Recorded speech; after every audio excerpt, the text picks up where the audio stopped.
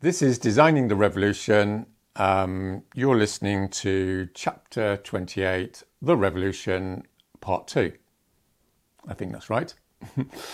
Okay. Well, first of all, apologies to those that you're listening to this regularly. I think I haven't done a episode for about 3 weeks. So as it happens, I've been in court, dare I say it. So less said about that, the better.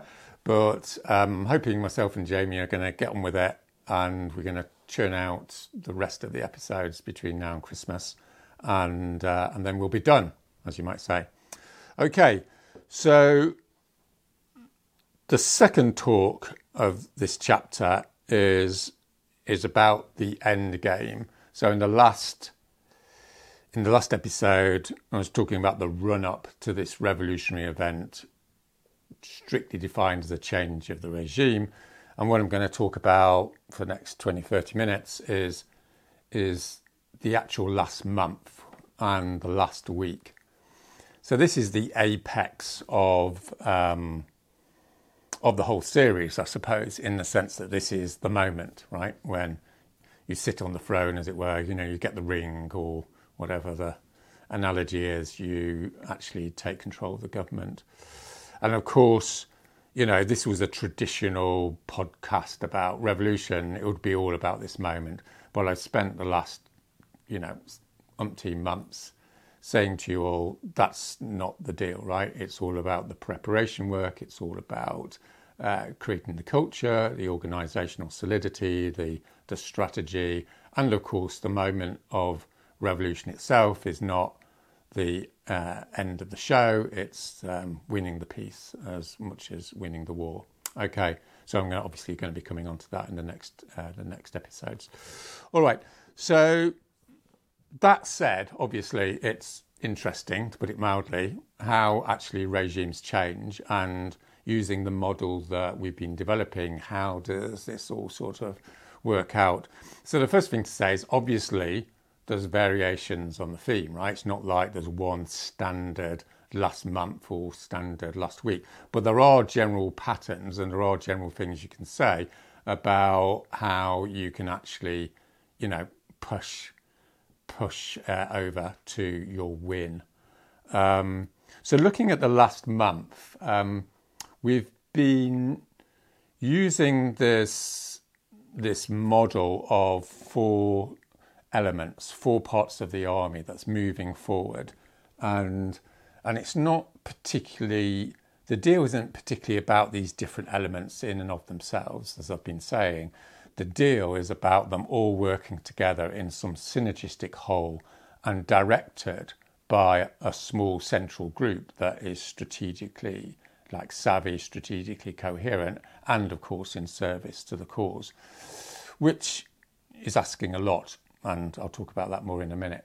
But let's just look at how this last month goes. So here's some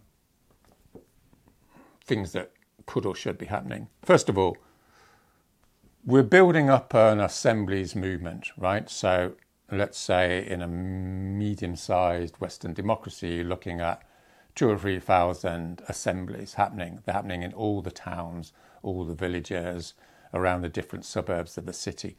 These assemblies are building this movement, building a culture of respectful sort of deliberation, building confidence, building a collective sense that we are the people and we should be making the decisions rather than the old governmental institutions.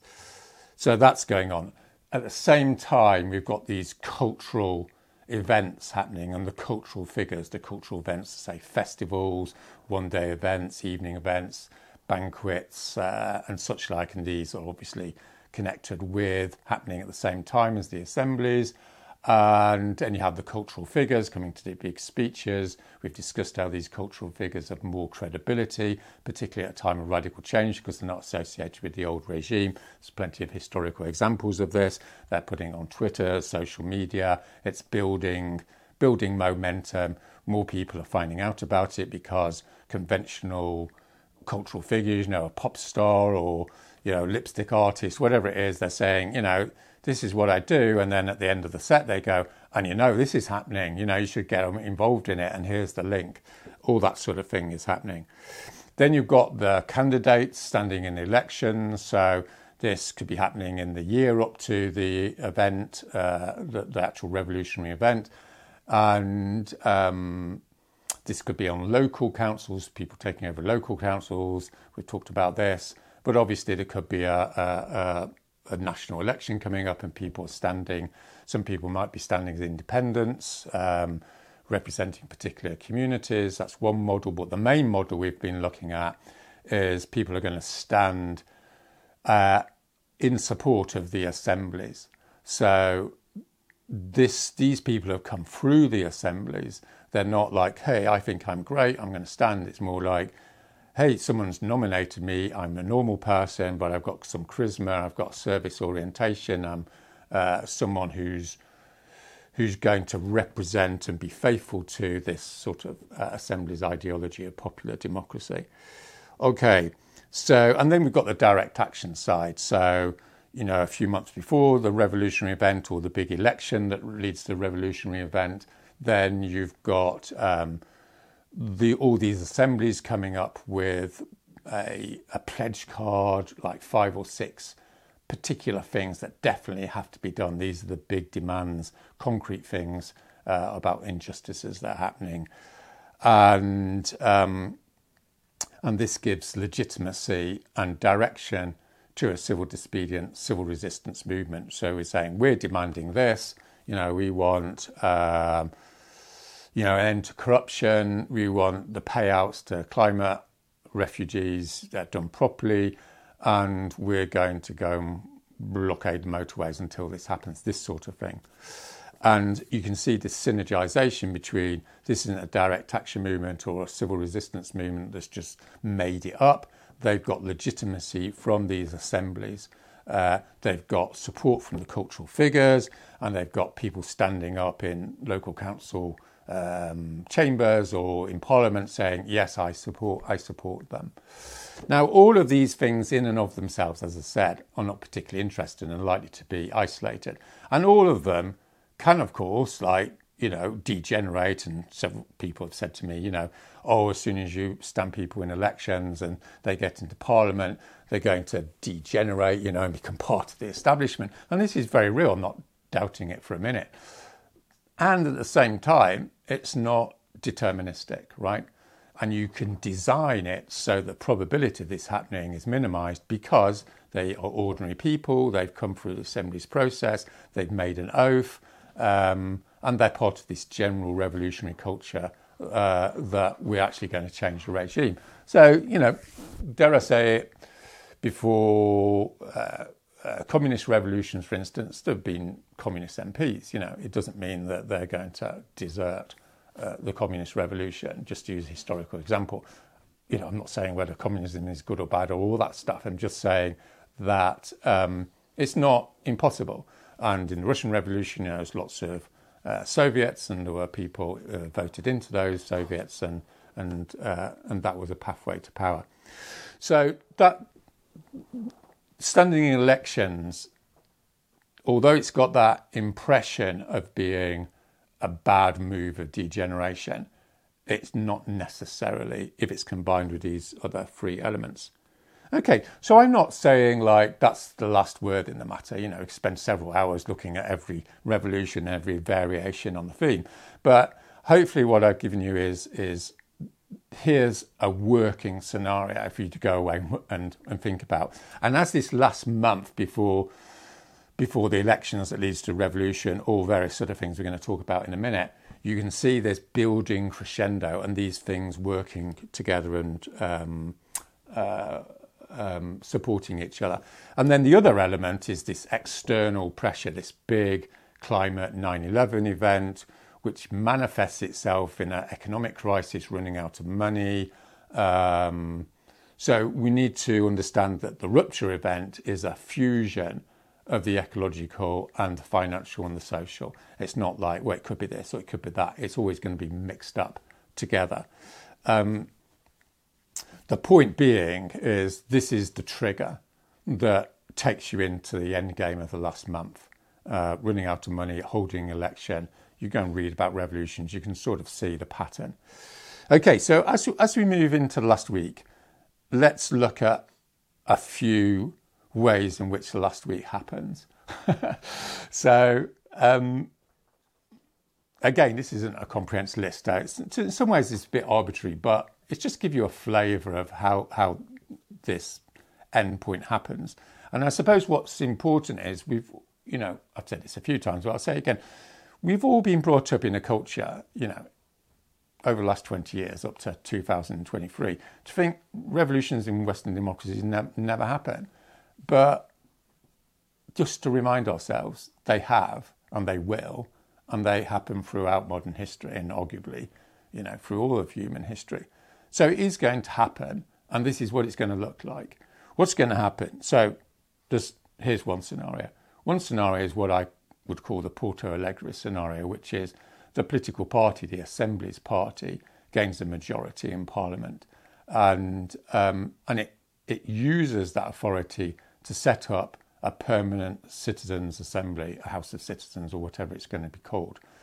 So that's what you might call a constitutional route that happened in Porto Alegre. They set up regional assemblies. We've talked about it. Even though they weren't formally constitutional, they had the legitimacy of popular power, and they created participatory budgets for the city, and the council was forced to accept them. In other words, you've got this dual power, dual institution, this alternative institutionalisation.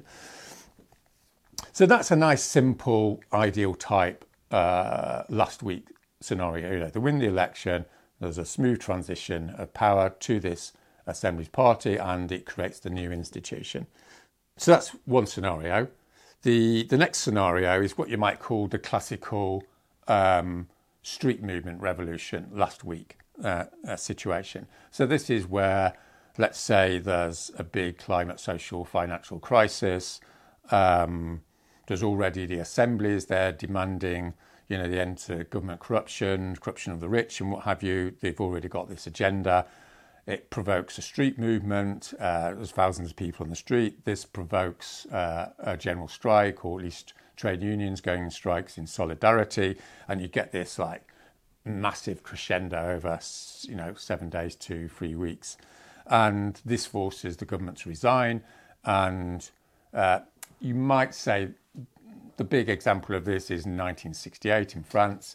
You have the students going out on the street, and then the trade unions come in, and there's a big hoo-ha, and it goes on. The big problem, of course, in 1968, in so much as it's the beginning of the horizontalist era, as it were, is there's no central committee to negotiate with the government and transfer power and represent the new agenda, as you might say. So yes, this assembly movement and street movement and the general strike has to have this central committee, for want of a better word, which is going to be trusted to actually negotiate the transfer of power. Okay, so you can see this is an ideal type. It could be combined with the Porto Alegre model. They win the election, but they're not going to be able to do what they want without the street movement, for instance.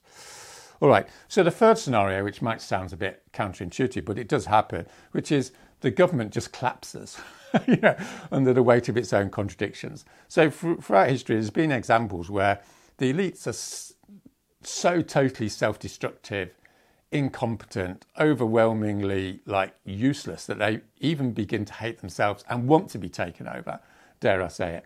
And not always, of course, but this is the situation which could be quite possible because there's so much denial around the climate emergency that when the shit hits the fan and millions of people start dying in big climate, 9/11 type events, the collapse in the legitimacy of the neoliberal pretense is going to be so extreme that people are going to say, I don't know, we've totally messed up. So you can see this a bit in Britain before the Second World War, there was this massive appeasement sort of process, and then Hitler went and invaded Poland, and everyone went, we need a totally new government. They totally failed. They made totally the wrong call. So again, this this sort of collapse obviously isn't going to happen in a vacuum. There is going to be the street movement, it's going to be the assembly, it's going to be the assembly MPs and all the rest of it. But they're basically going to walk into power because the whole thing's just collapsed under the weight of its own contradictions. All right. And then the final one is maybe a combination of the above three, but it's a series of confrontations. And the confrontations create a backfiring effect, which we've talked about extensively in terms of how civil disobedience works.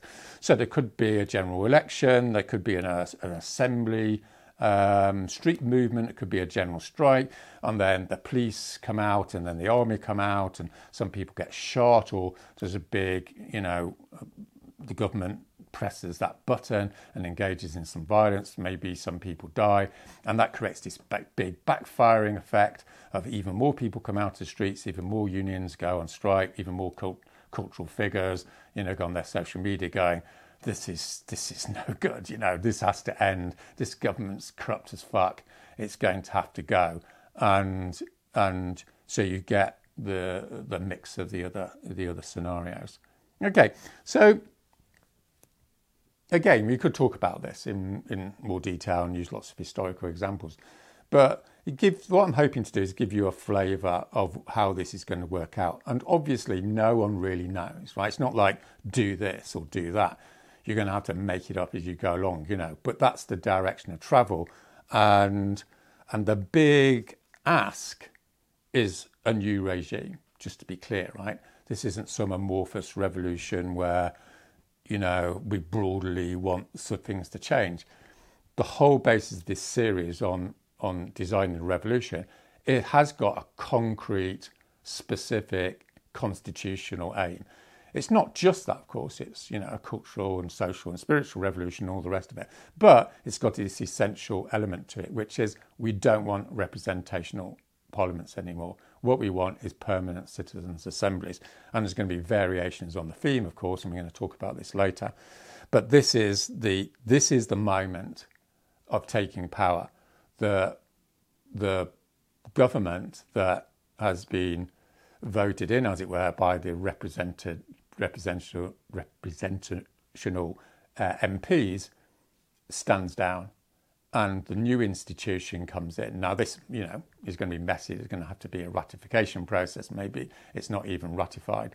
But if you're going to point to the day of the revolution, as it were, that's the day when the government stands down and the new central committee, as it were, of this big social uprising says, right, we're going to have a citizens' assembly. All right, so the sort of elephant in the room is who the hell is this central committee, right? So to sort of enter into this little debate or big debate, I want to make a separation between the organisation and the movement. Okay. So we've talked about this again in the lead up to this revolutionary period, which is people, the horizontalist inheritance, as it were, of Western radicalism is there's a movement, it's going to take power, and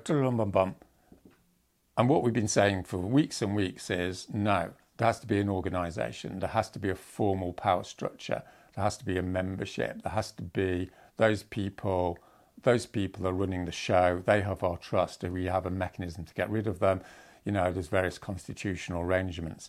And that organisation is basically going to take control in that moment of revolution. And it's supported synergistically, as it were, with this big uprising where people have never heard of the organisation, they're just coming on the street in the last moment, or an organisation isn't part of the organisation, the trade union isn't, but they're coming in at the last moment because they're going to go, what the hell, we need some big change. So you've got the advantage of this rapid horizontalist uprising, because we've got loads of examples of that, and you've got the advantage of having the central committee, which is objectively necessary in order to actually create a new centre of power. And the centre of power is not a social construction. What I mean by that is it's not you can do away with it, right? It's a metaphysical reality. And this is the big learning for the 21st century, and why horizontalist is philosophically illiterate, as it were, is that the center of power means that decisions have to be made which affect everyone, and someone makes those decisions. And if you don't have someone making those decisions, someone's making those decisions anyway, right? By the nature of the decision not being made. Someone has to decide to take power. Otherwise, the people who have power continue to have power. It's not like there's some period where there isn't power, because power is rooted in the necessity to make decisions which affect everyone, or make decisions which aren't going to affect everyone, which affects everyone anyway, right? You see, hopefully you see what I mean. I've been talking about this for weeks. Now, that does not mean that there aren't massive problems with having a central committee. So the whole horizontalist critique, which came out of, the revulsion against Stalinism and all the rest of it in 1968, has a massive validity, but it's not the whole story. So the whole purpose of this series is to make this proposition that we can't do without the central committee, but it doesn't have to turn into Stalinism. It doesn't have to turn into some nasty yucks, 20th century violent patriarchal bollocks situation. In so much as it's not, we have to design in elements of that central committee which minimise the probability, right? So there's no guarantees here. There's nothing I'm saying here that's guaranteed. But we're saying the probabilities are better than just sitting around waiting to die, or having a horizontalist revolution, which by definition is going to lose control, and, reactionary forces are going to move into the vacuum and all the rest of it. Egypt 2012 and all that stuff. All right. So we've already established that the Central Committee is coming through the organisation, which is taking the vanguardist position in the revolutionary episode. So how do we stop that committee going, thank you very much, and going down this path of going, actually, we're going to stay in control, and actually we're going to use the state monopoly of violence to do in any competitors and all the things that happened in 1917, if you want to read the history of the classical sort of mess up that revolutions tend to end up in. All right, so I've got four or five ideas here, which are historically, drawn from history, in so much as it doesn't always happen. So, for instance, the first one is that the revolution is going to be non-violent. The reason why this is important, we've discussed this a lot of times, right, isn't just because it's ethical to be non-violent. It isn't just that as soon as you have violence in a culture, it basically destroys the collectivity, the sociability of the culture. It's also because if you have a violent culture, then the people that take control are going to be in that culture, and the temptation obviously is going to be, well, we'll just use violence because that's the tradition we've come from. That's a total disaster. But it doesn't necessarily have to happen if there's a culture of service and a deep democratic culture which comes out of this assembly creation. So the historical example here, which is the American Revolution, where there was a long tradition of town hall meetings, local democracy and what have you. And Washington, is the main general. He, won lots of the battles and all the rest of it. And he could have taken control, but he didn't because of the quality of his leadership, because he was already embedded in this culture of he was in service to this democratic revolution, which was genuinely democratic. And obviously, it was lucky because he was, I'm sure he had lots of downsides and blah, blah, blah. But on the particular subject of wanting to take power, he didn't. He said, right, I'm going back to my farm. Thank you very much. So you've got these different elements. Obviously, you need to have some cool person with a great character. So that's not an insignificant issue. You need to have this general culture of democracy. And the third element is it needs to be non-violent. Okay, so that's useful. The second thing is is the Central Committee has to ask permission. So a few months ago, 2 or 3 months ago now, we're in December 2023 making this. As some of you may know, there was a big, thousands of people sat down in the Netherlands to get the government to stop subsidies on fossil fuels. And I talked to the organisers of it. And to be honest, I can't remember whether it was my idea or their idea. But basically, they came up with the idea that their big innovation was the A22 innovation, which was you've got to have the central group that's making these executive decisions. But they had this really good move, which we both discussed, myself and this group, of saying, let's ask the movement for permission. And the great thing about this is you're creating a vulnerability. So it's the opposite of the violent culture where you're basically saying, we're in control, and if you don't like it, we're going to purge you, we're going to get rid of you, and ultimately we're going to kill you. It's a completely different approach, which is saying, here we are, we think we're the people for the job, we think that it needs a central committee, we're putting ourselves before you. If you don't want us, then say so. And obviously that needs to have some sort of institutional form, maybe people go and voted. And 8 times out of 10, people will go, okay, yeah, you're not only do you seem to be the right people for the job, but also we're impressed by you showing your vulnerability and saying, if you don't want us, fair enough, but, it's over to you guys. So this creates this trust bond between the Central Committee and the organisation and the movement, right? This is what needs to be designed, and that's a central part of it. So there's 2 or 3 other sort of elements here which are more like institutional rules. So the first one is rotation, right? These people aren't going to be there forever. When they say we're going to be part of the Central Committee, everyone knows that in a year they're going to be replaced, or at least they're open to be renominated in some constitutional way. And they know that when they're put into position, and the movement and the organisation knows that as well. So it's all transparent. So if they do decide to go, I think I'm great, I'm going to stay on for another year, it's like everyone knows they're being a dick. It's like the person can't pretend that they can't, it wasn't really clear, and all that sort of stuff. The Sortition Council. So, this is an idea dreamed up with a few other people. So it may be cool, it might not be. But you have the Central Committee, and then you have a Sortition Council above it. We've talked about this a bit. So it's a little bit like a board. It's selected from the organisation. So it's ordinary people that have got common sense. They've got service orientation. And they're saying they've got the power basically to make sure that Central Committee has operational control over the revolution. They're going to negotiate and all the rest of it. But there's a confinedness to their power. They can't break the constitution. They can't go off and become dictators.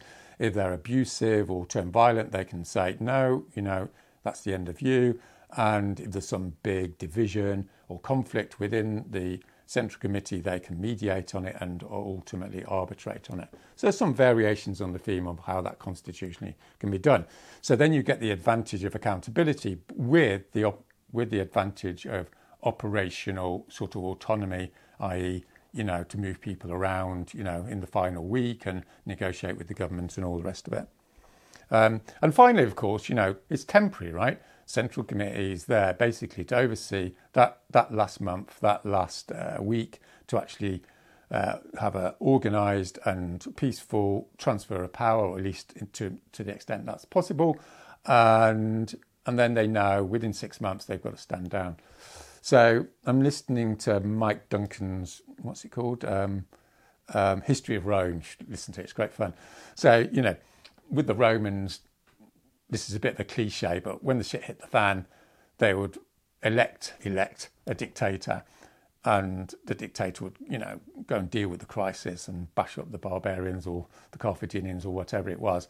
And then once that was done, often the dictator stood down of his own accord, because you had this republican civic service orientation, which is one of the reasons the Roman Republic was so successful. It wasn't just a total power thing, although arguably it was later on.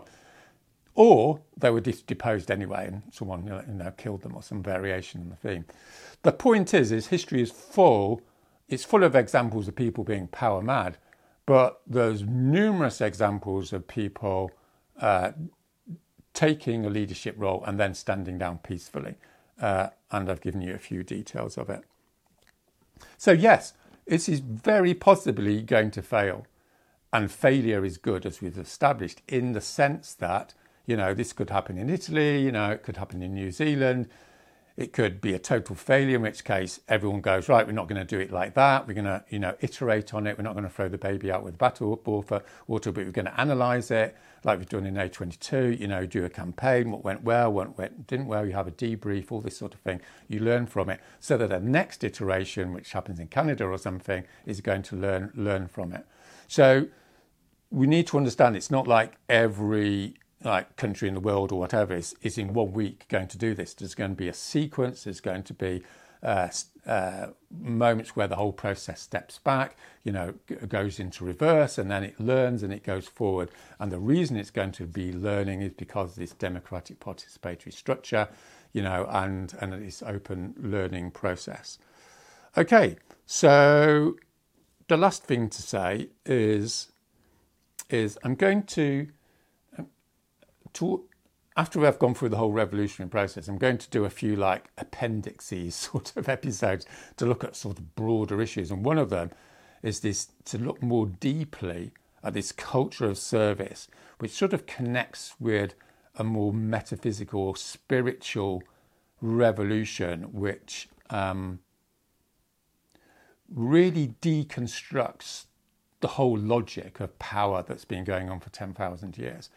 That's a big project, but I think it's a necessary project.